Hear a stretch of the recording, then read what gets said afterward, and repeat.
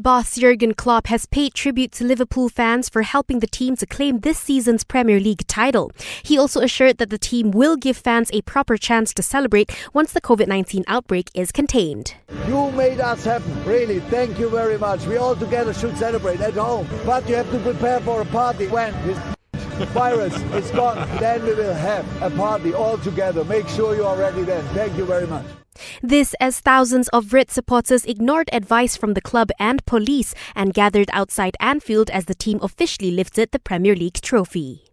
Arsenal are reportedly confident that they will succeed in their bid to sign Chelsea forward Willian this summer.